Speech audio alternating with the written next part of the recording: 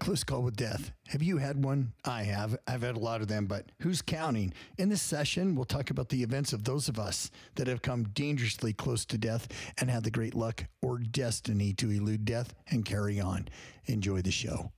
Mark Haley, sports car, drag car racing enthusiast who one night found himself changed forever as his race car became engulfed in flames, nearly taking his life and left him with immense scarring from burns over his body and losing his left hand and most of his right that held the steering wheel on fire.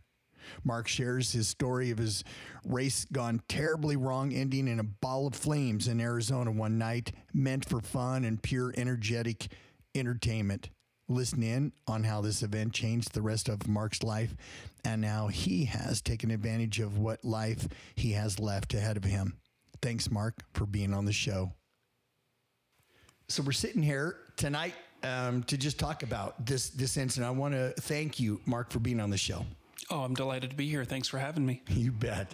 I wanted to start out with, tell me a little bit about yourself, a little bit of background, your family situation, who you are, where you live, and so that the listeners will have an idea who's sitting in front of me. All right. Well, my name's Mark Haley, as it had already been established. And I was born in Las Vegas, Nevada, and I lived there till I was about 16. Moved to northern Utah. I live in the Bountiful area now. And the most important thing you need to know about me is I love, love, love old cars and hot rods. I grew up wrenching on old cars with my dad. My brothers and sister and I all do it. My sister ended up marrying a guy that she met through her love of cars. And it runs deep in our family. Nice.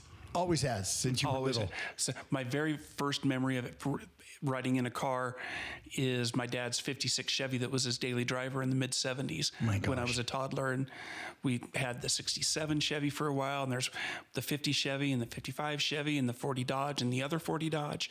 And just great it goes cars. On and on, yeah. My family has been famous for like a 57 Chevy, and I was born in 57, so a 57 Chevy was like epic in our family, and a brother that drove a 67 GTO. Okay. So kind of a muscle car and fun. 67 is a good year for GM. Those are pretty cars. Oh, yeah. It was red with white interior. Beautiful. Very nice. Well, it's your living here. Are you married, have kids, or what's the situation there? I was married, recently not, and we have 5 kids, and I've still got the youngest one. He's 16. He's at home. Nice. Okay. Fantastic. And it is a boy? Yes. And share the same kind of interest you do in not really. hot rods? Or not no? really. I mean, when he's turned about 14 and a half, okay, let me back up. When he was really little and I was building the car that I eventually wrecked in, that he would be out in the garage with me, and he's 4, 5, 6 years old at the time. And if I was out in the garage, he wanted to be out there with me, and I loved all that. And then he lost interest in it. But about 14 and a half, when he was coming up on getting his driver's license, he started to get a little more interested in cars and how things work. And now he takes care of his own car. So it worked. In that part of it, it's pretty good. You guys are mechanically inclined. You're able to fix things. Yeah. Well, and one thing I didn't mention before now is I didn't wrench on cars professionally. I actually did cabinets and finish carpentry. I did that for 30 years before my body changed. And we always had just stuff in the house because mechanical guys tend to collect stuff. Yeah. Yeah. And in fact, when my kids were doing 7th grade science projects and whatever else, and I'd help them build whatever their simple machine project was. And then they would go to school, do their presentation, and come back, and they would tell me about how kind of lackluster the other kids' projects were. And it come to find out that they didn't know that not every dad had all plastic and plywood and tools and spray paint. And that's just stuff that was in my garage all the time. I bet they became very thankful that their dad was the kind of dad that you were, so that you did have all the tools necessary to be able to do cool things. Yeah, I hope they did. That's awesome. Well, I appreciate you being on the show, and I heard about you from Matt Blanchard, who we recently had on the show that had a head-on collision in his vehicle and rendered him paralyzed from the waist down, and he's just so full of personality. He's just larger than life. And when he said, I needed to talk to you, and I heard your story, I thought, oh my gosh, I really just hope you will come and talk to me and share your story with the listeners. So thank you for doing that. In front of me, I mean, you drove here tonight, you got out of a pickup, and you have sustained some injuries from your accident. Let's kind of talk about leading up to it. Talk about the dragster hot rod vehicle that you built. Talk about that, how you built it, what it was, and then we'll get into the actual incident that hurt you. Sure. So the car that I built was a 1926 Ford Roadster. It was a reproduction fiberglass body. It's what I started with. I built all of the floor and all the bracing inside of it. The frame was 20 feet of 2x4 steel that I got from a steel place, and I fabricated the frame out of that. I rebuilt the engine. I designed and built the rear suspension. The front suspension was a mix of reproduction and some antique original Ford parts that I modified to fit. When people say that they built a car, what they usually mean is Ford or Chevy built the car and I did some work on it. But I built that car. You built it from the ground up. That's so amazing. Yep. How long did it take you to build this thing? From the day that I got the fiberglass body, it was the date's on the photograph, but I don't remember it now. And then it was about 5 years later on Memorial Weekend.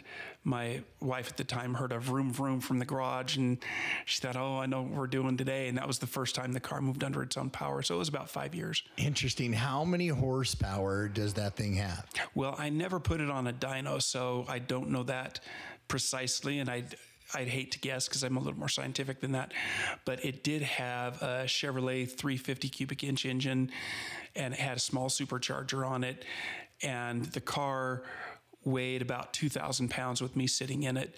And when the local drag strip was open here in the Salt Lake City area, I used to run it out there, and it would run 11.5-second ETs at 123 miles an hour. It would do that all day long. So, to give a little context to the listeners, you think of like a newer Mustang or a newer Camaro being a pretty quick car. Yeah. And they are. But those, in general, they're about a 13-second car. So that's from oh my gosh, you cut 2 seconds off that, which is huge. Yeah. So, in drag racing terms, a 13-second car in a quarter mile, that's a pretty quick car. And 11.5 seconds, that's a pretty stout street car. Did you win a lot of drag races? If you raced another vehicle, did you win that oftentimes when you did? Well, it depended on the race too, because with the way that some bracket racing, as it's called, is set up, there's a handicap start. So if my 11.5-second car was going up against a 13-second car, then that 13-second car would get, what's that? Second and a half or 2.5? Yeah. I'm not doing. Anyway, it would get that much of a head start. So theoretically, we cross the line at the same time. Right. And then it comes down to driver skill or driver error. And yeah, I did pretty good. That's fantastic. Now, you say that you were born and raised in Vegas, Correct. Right? And then when did you move to Utah? I came to Utah in, it would have been the summer of '86 when I was 16. Okay, so you've been here for quite a while. Oh yeah, I've lived here in Utah for more than twice as long as I ever lived in Nevada. Interesting, nice. And when you wrecked this car, then where was that? That was down in Nevada? It was in Tucson, Arizona. Tucson, Arizona. Yeah, the drag strip in Tucson. Okay. And do you haul it on a trailer or something because you don't just drive it from Utah all the way? If the weather had been better, I would have driven it. But it was in January, so January's in northern Utah are not good. No, not good for an open it's car. Not four-wheel drive. No. Well, and no top, no windows. Right. So no, I actually had a tow bar that I had fabricated that clamped onto the front axle. And you could just pull it. That I could flat tow it. So I would attach the tow bar, remove the drive shaft, put the trailer lights on the back of it And just pull it like a trailer. The truck I drove here today is the truck I used to tow it to Arizona the day before the wreck. Wow. Did you get a lot of looks from people driving by at your car? Oh, maybe, probably. I was kind of concentrating on the road, so I don't know what everybody else was doing. Yeah, keep your eyes on the road. Don't be looking at your trailer, car behind you. So you know what? Let's lead up to the event. That happened to you. Describe what went down. What you were doing, what kind of race it was, and the event that unfolded. Sure. All right. So I mentioned before it would run 11 and a half seconds. Now, in drag racing terms, if your car runs either 10:00 or 10:99 seconds, you've got a 10-second car. And my car it was only a half second away from being a 10-second car. And I really wanted that. So in the couple of months previous, I replaced the head gaskets on it because it had some internal stuff that it needed new head gaskets. I put new seals in the supercharger. I went through the carburetor to clean it up to try to get better airflow through it. I did anything I could think of to make this car a 10-second car. And I took it out after I got it all back together, I took it out to a road near my house, which is long and flat and straight and not very many cars on it. And I may have done a little clandestine acceleration tests on it to see what it would do. And it did something that it had never done before. It startled me. It ran good. Really? Oh yeah. No question. It was going to meet my goal of being a 10-second car. My gosh. So I hitched it up to the truck and I went down to Arizona. I had a buddy with me in his 80 whatever it is Mustang, and we were going to just go down and have a fun drag racing weekend at this event down there. And we got down there and we stayed the night in a motel there in Tucson. We got up the next morning and got in line to get in the track. And I tow it down there on the street tires. So while we were waiting for track to open and all that, I put on the racing slicks. I took the exhaust off of it. I got it prepped to turn it into a race car and went through tech just fine, like it had 100 times. Well, maybe not 100, but dozens of times at Rocky Mountain Raceway. And got in line. I'm sitting at the, so we get through the staging lanes and I am pretty close up. I'm one of the first 5 or 6 pairs of cars to go down the track for the whole event. We're just getting started. And I remember being at the Christmas tree, as it's called, the starting lights at the drag racing. Hey, let me ask you just really quick, inject.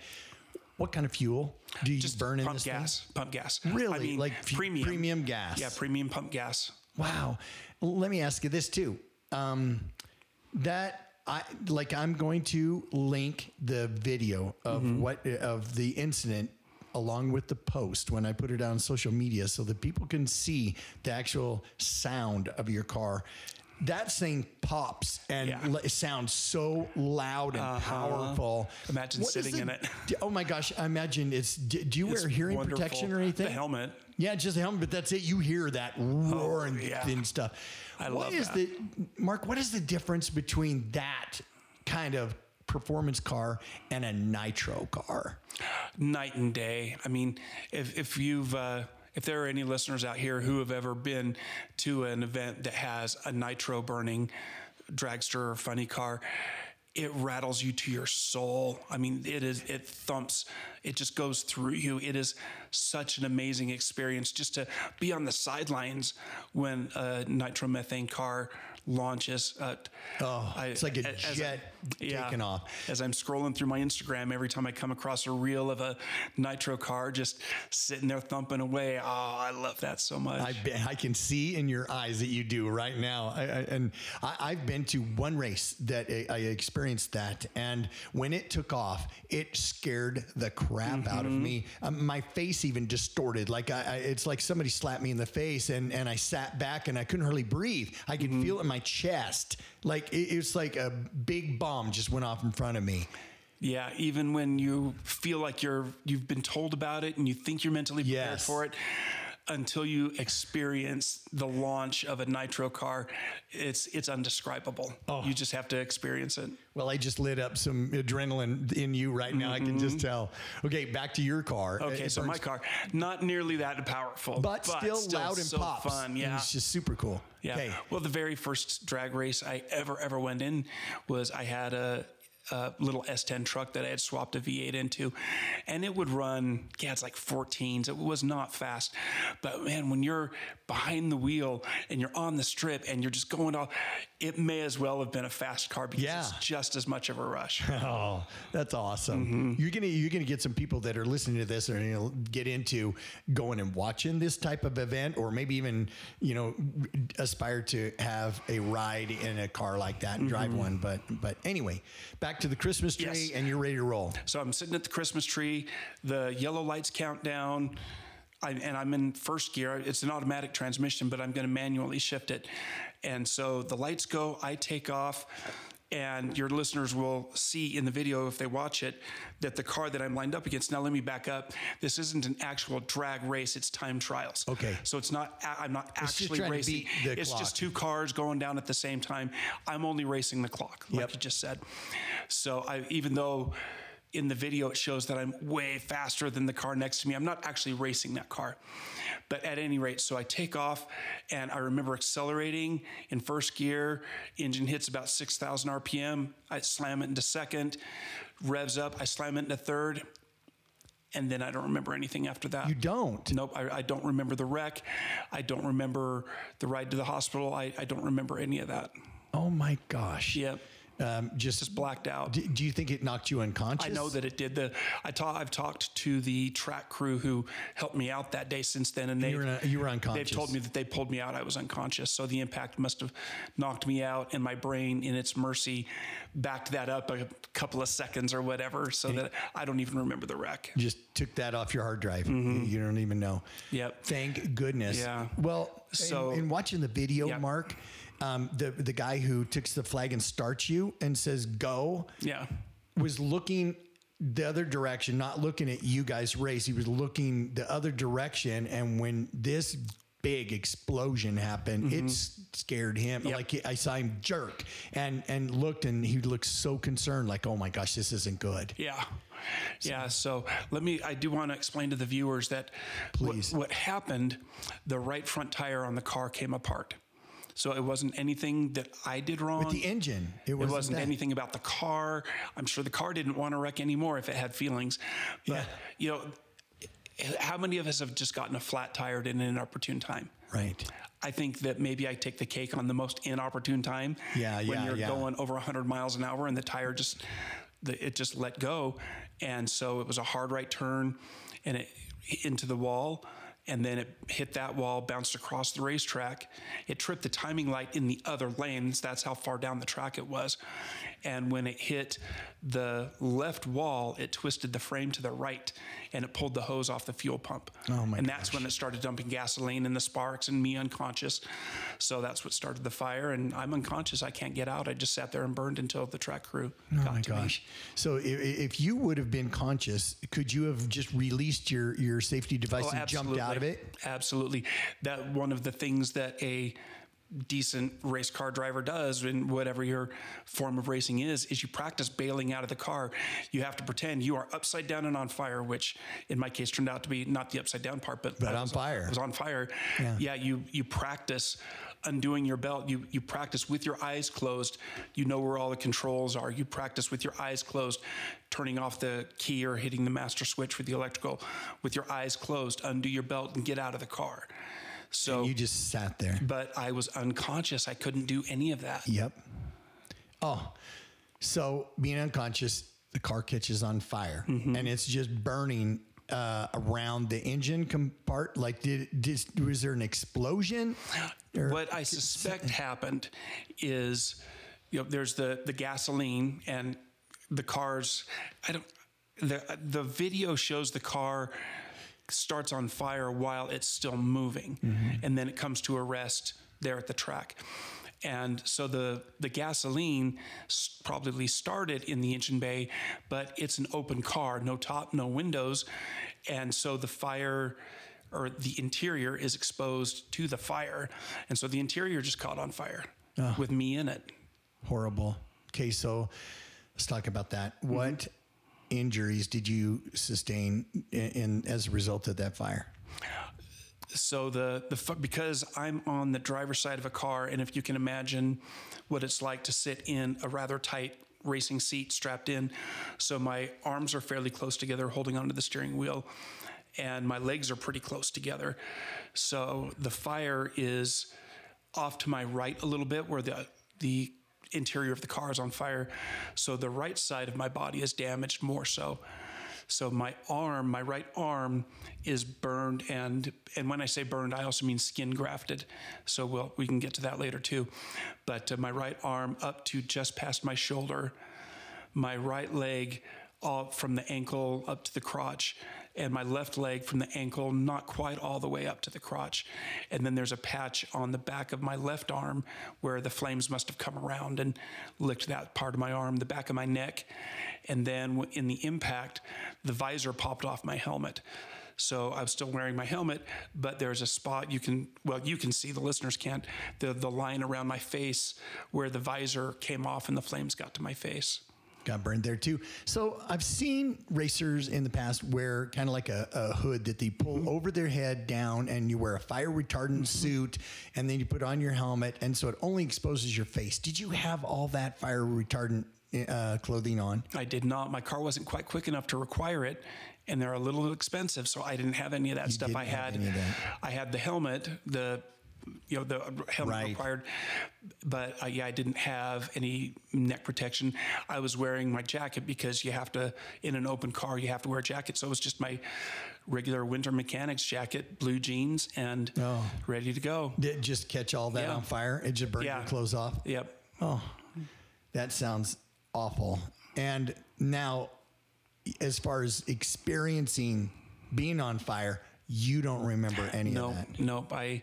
I've told people plenty of times, I know what it's like to be a burn survivor. I don't know what it's like to be a burn patient, because all of the debriding and the surgeries and the amputations, I was asleep for all of that. I don't remember any of it. Man. But, and that brings me to another subject that we might have gotten to anyway, but I'm going to start now. Yeah. So sitting in that fire for as long as I did, and I'm unconscious, I'm breathing that superheated air the entire time I'm in that car.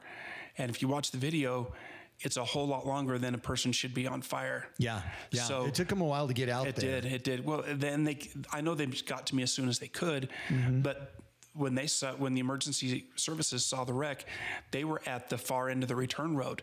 So they had to drive a quarter mile or so just to get to me. Yeah. So, it took the time that it took. And so I'm breathing all that superheat. Inside were burned just as badly as all of me on the outside was. Oh. So when I was in the burn unit in Phoenix, where I was treated, I was sedated for 6 months the entire time that I was in there, just to give my lungs a chance to heal. They took some pretty extraordinary measures with me to encourage my lungs to heal, because... So you were unconscious and asleep for 6 months? 6 months. Oh my gosh, Mark. No, I'm so glad you shared that with me. I had no idea. Oh, so during that time, you're kind of like in an induced coma, right? Correct. Yeah. Because a lot of people call that medically induced, but in the medical professionals call it sedated. Okay. But it's the same thing. Same thing. Did you witness anything? People want to know while you were unconscious and in that state. Did you dream anything? Did you think about it? Tell me about that. Yeah. So I have what I call stories in my brain, which, to me, they were memories. They were what I was doing at the time. And I found out later that, no, that's not what actually happened. I have a memory of, I was on a Survivor-like reality show, but there were also zombies in there. So you had these teams that during the day they had to get their shelter up and provide for themselves, food, water, whatever else. But at night, that's when the zombies came out. So you had to defend your encampment from the zombies at night and maintain your encampment during the day. And viewers would vote in so that people would get voted off the island. And I remember I kept trying to do things to try to get voted off because I didn't want to be there anymore. But apparently there are people in the world more inept than me. So I kept, not only did I stay on, but I eventually became the leader of the camp I was in. Oh my gosh. And then there was another... You should start a new reality show. Oh my gosh. From this. It'd be exciting. There's another memory that I have of... I remember I was in the special forces in the military for some reason, which when I woke up, I assumed I was in a VA hospital. But I wasn't. But Yeah. I was special forces in the military. And one of my very favorite memories, though, is I've got 2 daughters. And the older of them, I had this memory that she had become this supermodel and had been in a few movies and was married to some sports ball celebrity. So when I saw her after I woke up, I asked her how all that was going. And she said, "Dad, I'm a college student. I have no idea what you're talking about." Oh my gosh. And it seems so real It was to you. so real to me. That's so incredible. Wow. Yeah. So, so I like to think the doctors had told my family that when somebody has been down that long on all these powerful drugs to keep them asleep, it can cause organ damage, including your brain being an organ. And so he could be himself. He could be a toddler. He could be a vegetable. We won't know until he wakes up and we see what he's left with. And I was telling the same experience to another friend of mine, and he spit out a theory that I hadn't thought of, that all of those mental calisthenics I was doing might have been a reason why my brain survived the way it did. Yeah, for sure. Yeah, it kind of kept you on your edge, and who wouldn't be on their edge and on the best of their game when you have to protect yourself from zombies? Are you kidding me? Yeah, exactly. I was just thinking, when you woke up then, were you able to talk right away, or did it take you a while to get your speech back after you woke up? So I was intubated at the scene of the wreck. So they actually put a plastic tube down my throat to help me breathe. And then shortly after I got out of the hospital, I had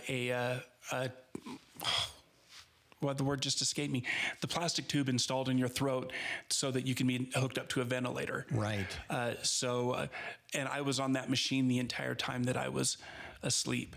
And then once my lungs were healed enough that I was allowed to wake up, and this was 6 months later, and then I was put on an air ambulance and flown back to Salt Lake City. To the burn unit here? No, by that time my burns had healed up enough and my surgeries had been completed that I was actually discharged from the burn center, and I went to a long-term acute care facility, LTAC, and I was in that facility for 2 months.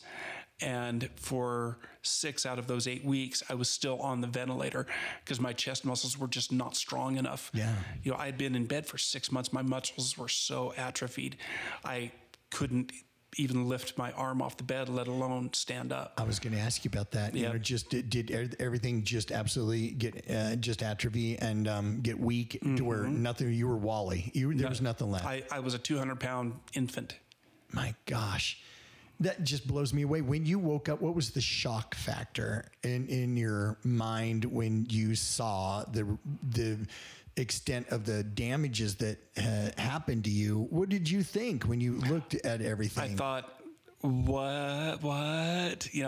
Because I have made my life out of working with my hands. I was a carpenter for 30 years. I restore old cars for fun. I fix things around the house. Yeah. My hands were my whole identity. And now my left hand is gone. My right hand is just a palm.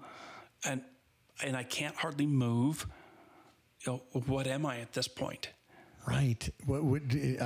How do you handle that kind of emotion overload at that moment? Did you have immediately someone there?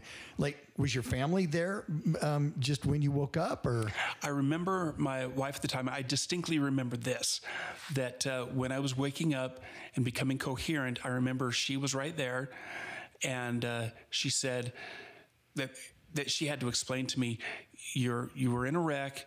The car's gone. You've been in the hospital a long time. You're still in Arizona. The kids are all still at home. They're fine. We've been fine. You've been here for quite a while, but we've taken care of things. We're fine. You're about to get on an airplane and go back to Utah. And she had driven to Phoenix with a friend of hers, and she explained to me that they were going to take all of my personal things out of the room, pack them up, and they were going to beeline from Phoenix to Salt Lake, and we will see you very late tonight, but we will be at your room tonight. We'll meet you there. And so just hearing her voice, and she was so sturdy and steady. Well, that and compassionate and soft at the same time. Yeah. So that was really reassuring to wake up to that. Oh my gosh, I can only imagine. Yeah. Mm-hmm. Did you have other professional counseling or something like that to help you bridge, get back into survival mode? I spoke with while I was in the LTAC, I didn't, because I was still in survival mode at that time, still trying to do any kind of therapy to get my strength back and range of motion, and just to be able to stand on my own would have been a huge deal. So I was still in crisis mode for a while, even there. And then once I went to the rehab center, there was a psychologist on staff that would talk with me about things and help me kind of sort through what my life was going to be like moving forward. What did you think, Mark, when you had a realization of what your life might look like going forward? How did that hit you? I wasn't real sure at the time. I didn't know how to feel. I'd never been in this situation before. I never had to think about this before. I did know that I've always figured things out, and this is just one more problem to solve, but I didn't have any reference as to where to start solving. Yeah. So it was a bit of a transition, but at the same time, I had just a super encouraging and supportive family and support system, and met a few other people along the way that there were some peer mentors that I had met in the hospital, none of which were upper amputees like I am, but people who had gone through some really rough patches in their life and transitions, and they were living their lives now, whether they be stroke or traumatic brain injury survivors or spinal cord injuries, and they were living out of a wheelchair now, or whatever their transitions were. Those were friends that I'd made while I was in the hospital, and then I have since become a peer mentor with them to other people that are currently in the hospital. So just knowing that they made it, well, and even before that, there's a woman that I know that when she was 16 and was at a girls' camp, and a tent came down on her. At 16, she became a paraplegic. And since then, she's in her 40s now, but she went to college, became a mental health professional, psychologist, psychiatrist, I'm not sure, but she's got her own practice. She has her own home. She lives independently, maintains her business. And I'm laying in my bed in that LTAC unit thinking, okay, Melanie did it. I can figure this out. So when you have mentors like that, and do they just come on at shifts, certain times? Do they come by just to come in and see people that are newly admitted and try and help you out at that point? Well, and there's a lot of interaction and advice from the therapist too. The therapist will recommend the mentors, because certainly there are some patients that the mentor should not see. They're just not in that place where they're going to accept a mentor. But the therapist that I was meeting with had told the mentors, Mark's a good candidate for this. He could really use some encouragement. And so that's when the mentors would come in and just talk with me about what their life looked like now.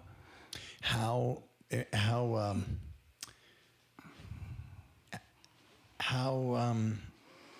important in your recovery was that? How successful was your recovery as a result of that? Oh, I think very. Before I ever met the mentors at the rehab unit, I was thinking about Melanie and what she must have gone through and what she's turned her life into. And I've since talked with Melanie and told her what a huge influence she was on me, even though she didn't know it at the time.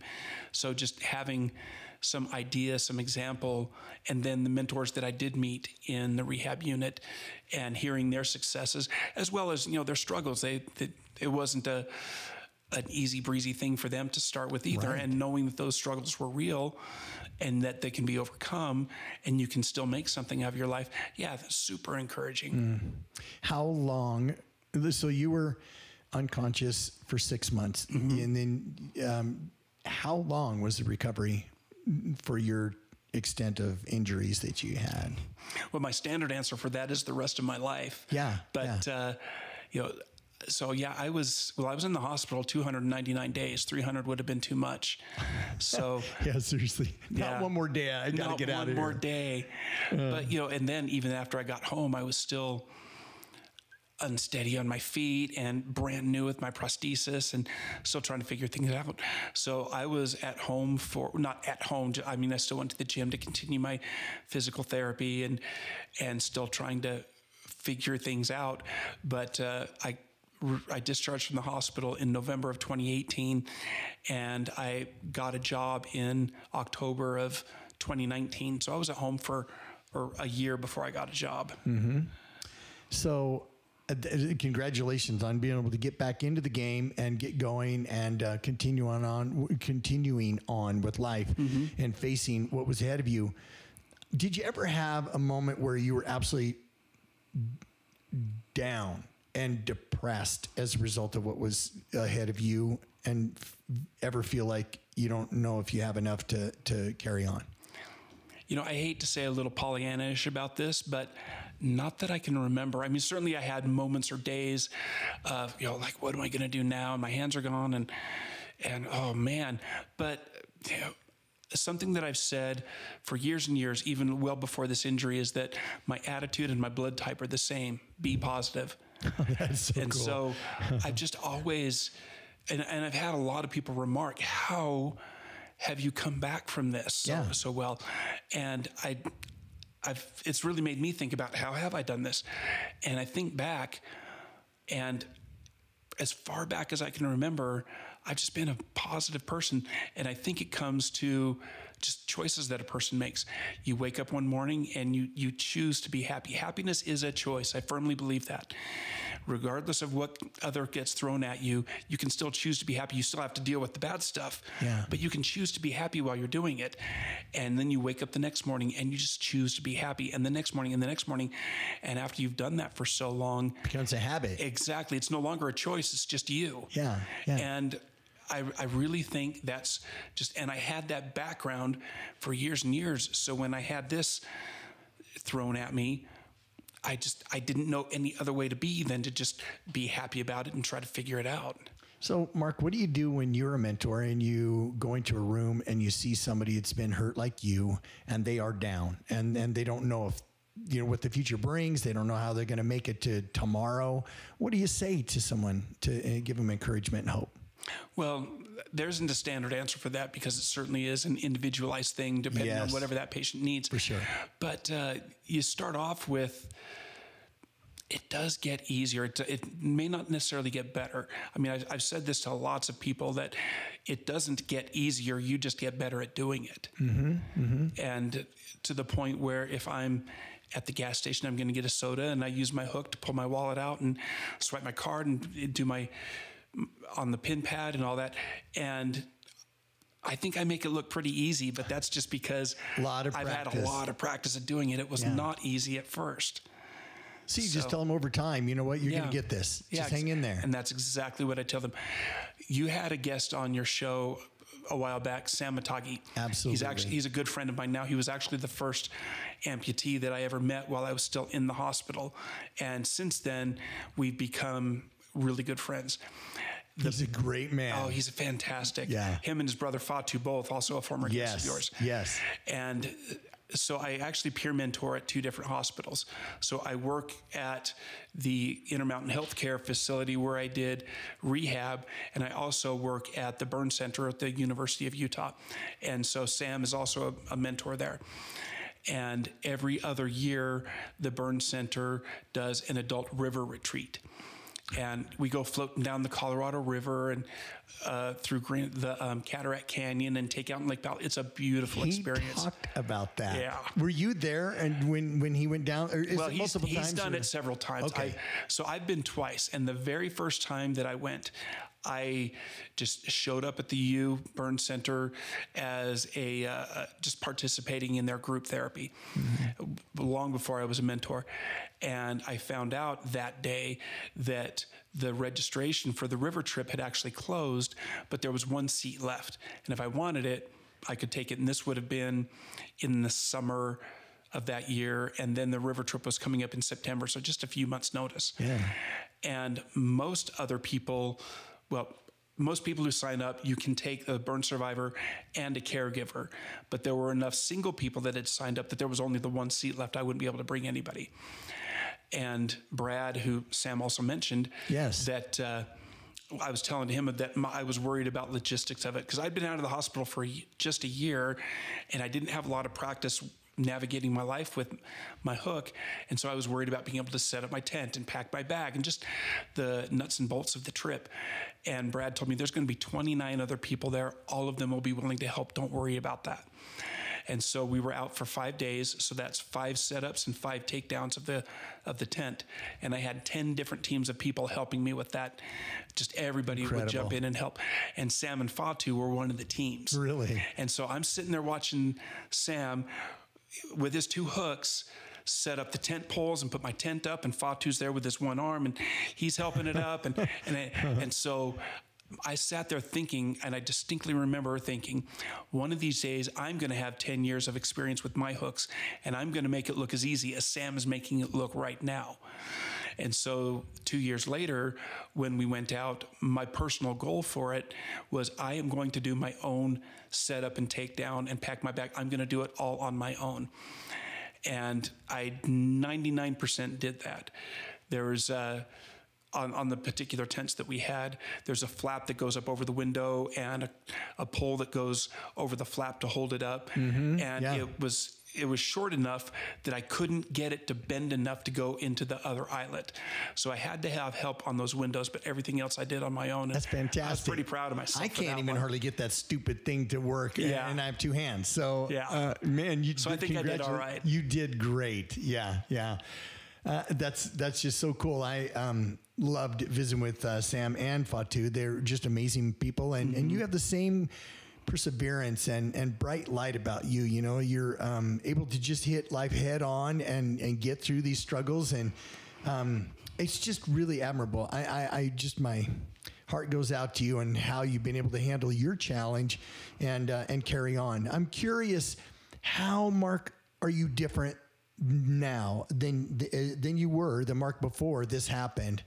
Is there any difference in you, in the way that you see life, in the way that you value life, in the way that you approach this, more of a second half of your life as a result of this? So I've thought a little bit about what I might have been had I not been injured, because the Mark from before, he was a pretty good guy and was on a good track and nice and kind and all that other. But the Mark today, I feel, is more understanding and more compassionate and more empathetic than I could have possibly been without. I mean, I've had so many people reach out and be kind to me and my family and support us through all of this. And even just last weekend, I had people come and express a token of kindness. And it's just so nonstop that I can't help but be just overwhelmed by how kind and good people are when you give them the chance to be. And so I think that rubs off on me, that as good and kind as I could have been had I not been hurt, I think I'm way better now. That's awesome. It's such a great way to look at it, and the way that you even see yourself, and we're lucky to have people like you in the world. And I like the positive twist on this. I know there's challenges, takes time. You just heal overnight. You don't become a tent assembler in a day. It takes years sometimes. And you're a living testimony, that people can get through tough, hard things like this and still carry on and help others. And it's not you just taking care of yourself. It seems like you have a true compassion for other people too. I like to think so. Yeah. Well, as we wrap up, Final thoughts. What would you? Is there anything that comes to your mind that you want to leave our listeners with before we go? I think it comes back to choices. That's something that I harp on quite a bit. I mentioned choices earlier, and I want to come back to that. You think about any of the fictional or actual heroes and villains that you might know of or can think about. And when you distill it down, they have very similar backstories. They have some sort of abuse or neglect or pain or trauma, some sort of loss in their backstory. And the villain comes up to that point in his life and says, the world hurt me and I'm going to hurt it back. Mm-hmm. But the hero says, the world hurt me and I'm going to protect everybody else from being hurt like I was. Mm-hmm. It's just that one choice. And you can choose to be miserable, or you can choose to stand up and keep going. You can choose to be stubborn and hard-headed about it, or you can choose to accept the help that you know you need. And I actually had one of the peer mentors who I became good friends with, that she said that very thing to me, and it was like a light bulb going off in my head. I was fumbling with keys or just something like that, and this was when I was still pretty inexperienced with my hook. Mm-hmm. And she said, Mark, just quit being a dummy and accept the help you know you need. And it was like a light bulb went off. And it's like, yeah, I mean, because I am pretty independent, and accepting help is the last option, but it is an option. And that's a choice that I had to realize that I could make. Oh, I love that. It's just so encouraging and enlightening to me, to hear words of advice and suggestion like that. And I can see that you've embraced that, and you're going to continue to do some really great things, in this life that's left ahead of you. And your second half is going to be fantastic. Mm-hmm. I could just tell. I wish you the very best of luck. And I know that it isn't just luck. You make your own luck and you make your own journey. And the way that you touch other people and what you've learned in life, you're going to be able to mentor and teach other people. And for that, I thank you greatly for you and for your service. So well, you're welcome. So, Mark, before we go, will you just bring us up to speed on where you're at today? Like, what is next? What is the second half of your life going to bring? What are you into now these days? I'm still into cars. Don't give it up. Don't give up on those. No. So what do you mean by that? So I told, again, it comes back to choices that... I did cabinets and finished carpentry for 30 years, and I am not going to be good at that now. Certainly not good enough that somebody can pay me to do it. So I walked away from a 30-year career in that, but I can't give up cars. I just love it so much. Old cars and hot rods and race cars, and I grew up doing it, and I still love it, and I'm still going to do it. So shortly after I discharged from the hospital, I found a sweet deal on a 1950 DeSoto that reminded me a whole bunch of a 47 DeSoto that my dad had years ago. So I dragged that home, and it had no interior and it had no wiring, and hadn't run in 30 years, but it was a really great start. Okay, so just pause. Mm-hmm. DeSoto. A lot of listeners that are in the younger age group will say, what the heck is a DeSoto? And that's part of the reason to own a DeSoto. DeSoto Who makes that? It's a division of Chrysler Corporation. They built from 1929 to 1962.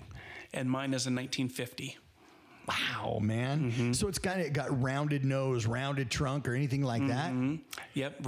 It's a pretty rounded, it's a 1950 model, but it would have been designed, in like the late 40s, right after World War II. So it's pretty much a 40s car, late 40s car. Wow. And then what kind of engine are you going to put in that baby? It still has the original. I did put dual carburetors and dual exhaust on it, but it's the original engine and an original transmission. Original steering, original suspension.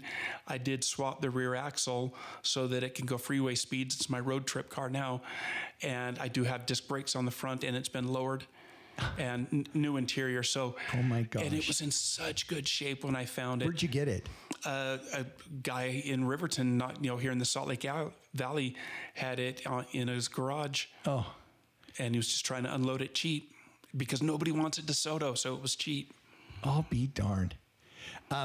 You know what? Years ago, it just brings to my mind right now, a friend of mine that lived out in Louisiana said that in a garage out there, just out of Monroe, Louisiana, a guy had a pristine, perfectly conditioned Studebaker pickup. It was like a 1950 something Studebaker pickup, and I passed it up. He was going to sell it for like $5,000. Oh my good gosh! Wouldn't that thing be worth something? You would think, if again, it's the right buyer. If it had been a 1950 something Ford or Chevy, yeah, it'd be worth a mint. Yeah, but not that many people want a Studebaker, which is why you can get a DeSoto.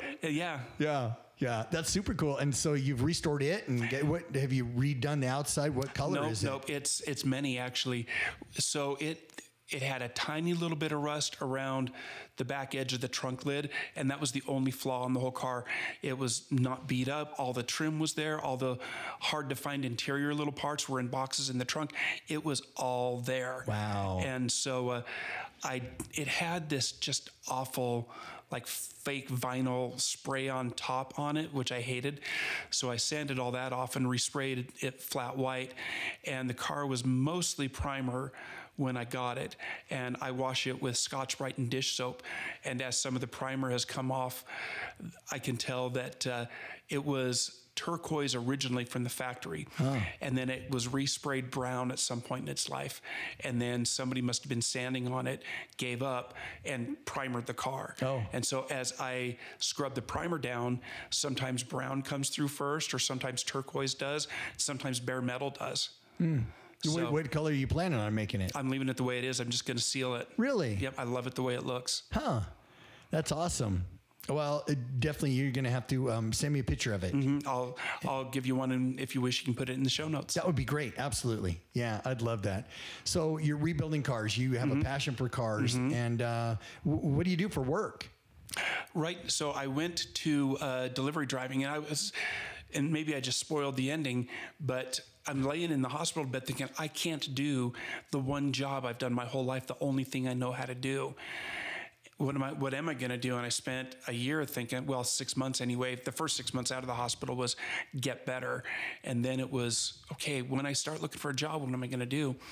And I had a friend in the Peer Mentor program, a stroke survivor, who he had taken a job as a driver. He was shuttling people back and forth between these two work campuses for this place that they were working at. And I thought, driving, I can drive. I'm going to start looking for driving jobs. And I ended up taking on a delivery driver for a pharmacy. And I did that for 2.5 years, just delivering around the Salt Lake City area. Sometimes I'd go north as far as Logan, sometimes as far south as Payson. Anybody who looks at a map in Utah can know that's pretty long drive. Long ways, yeah. Yeah, and then that pharmacy ended up, they got bought out by a bigger pharmacy, and I didn't want to do that anymore. So since last August, I've been working for an auto parts place. I deliver auto parts to repair shops. Wow. Do you get a discount for any parts that you need? If only. No, think about it like this.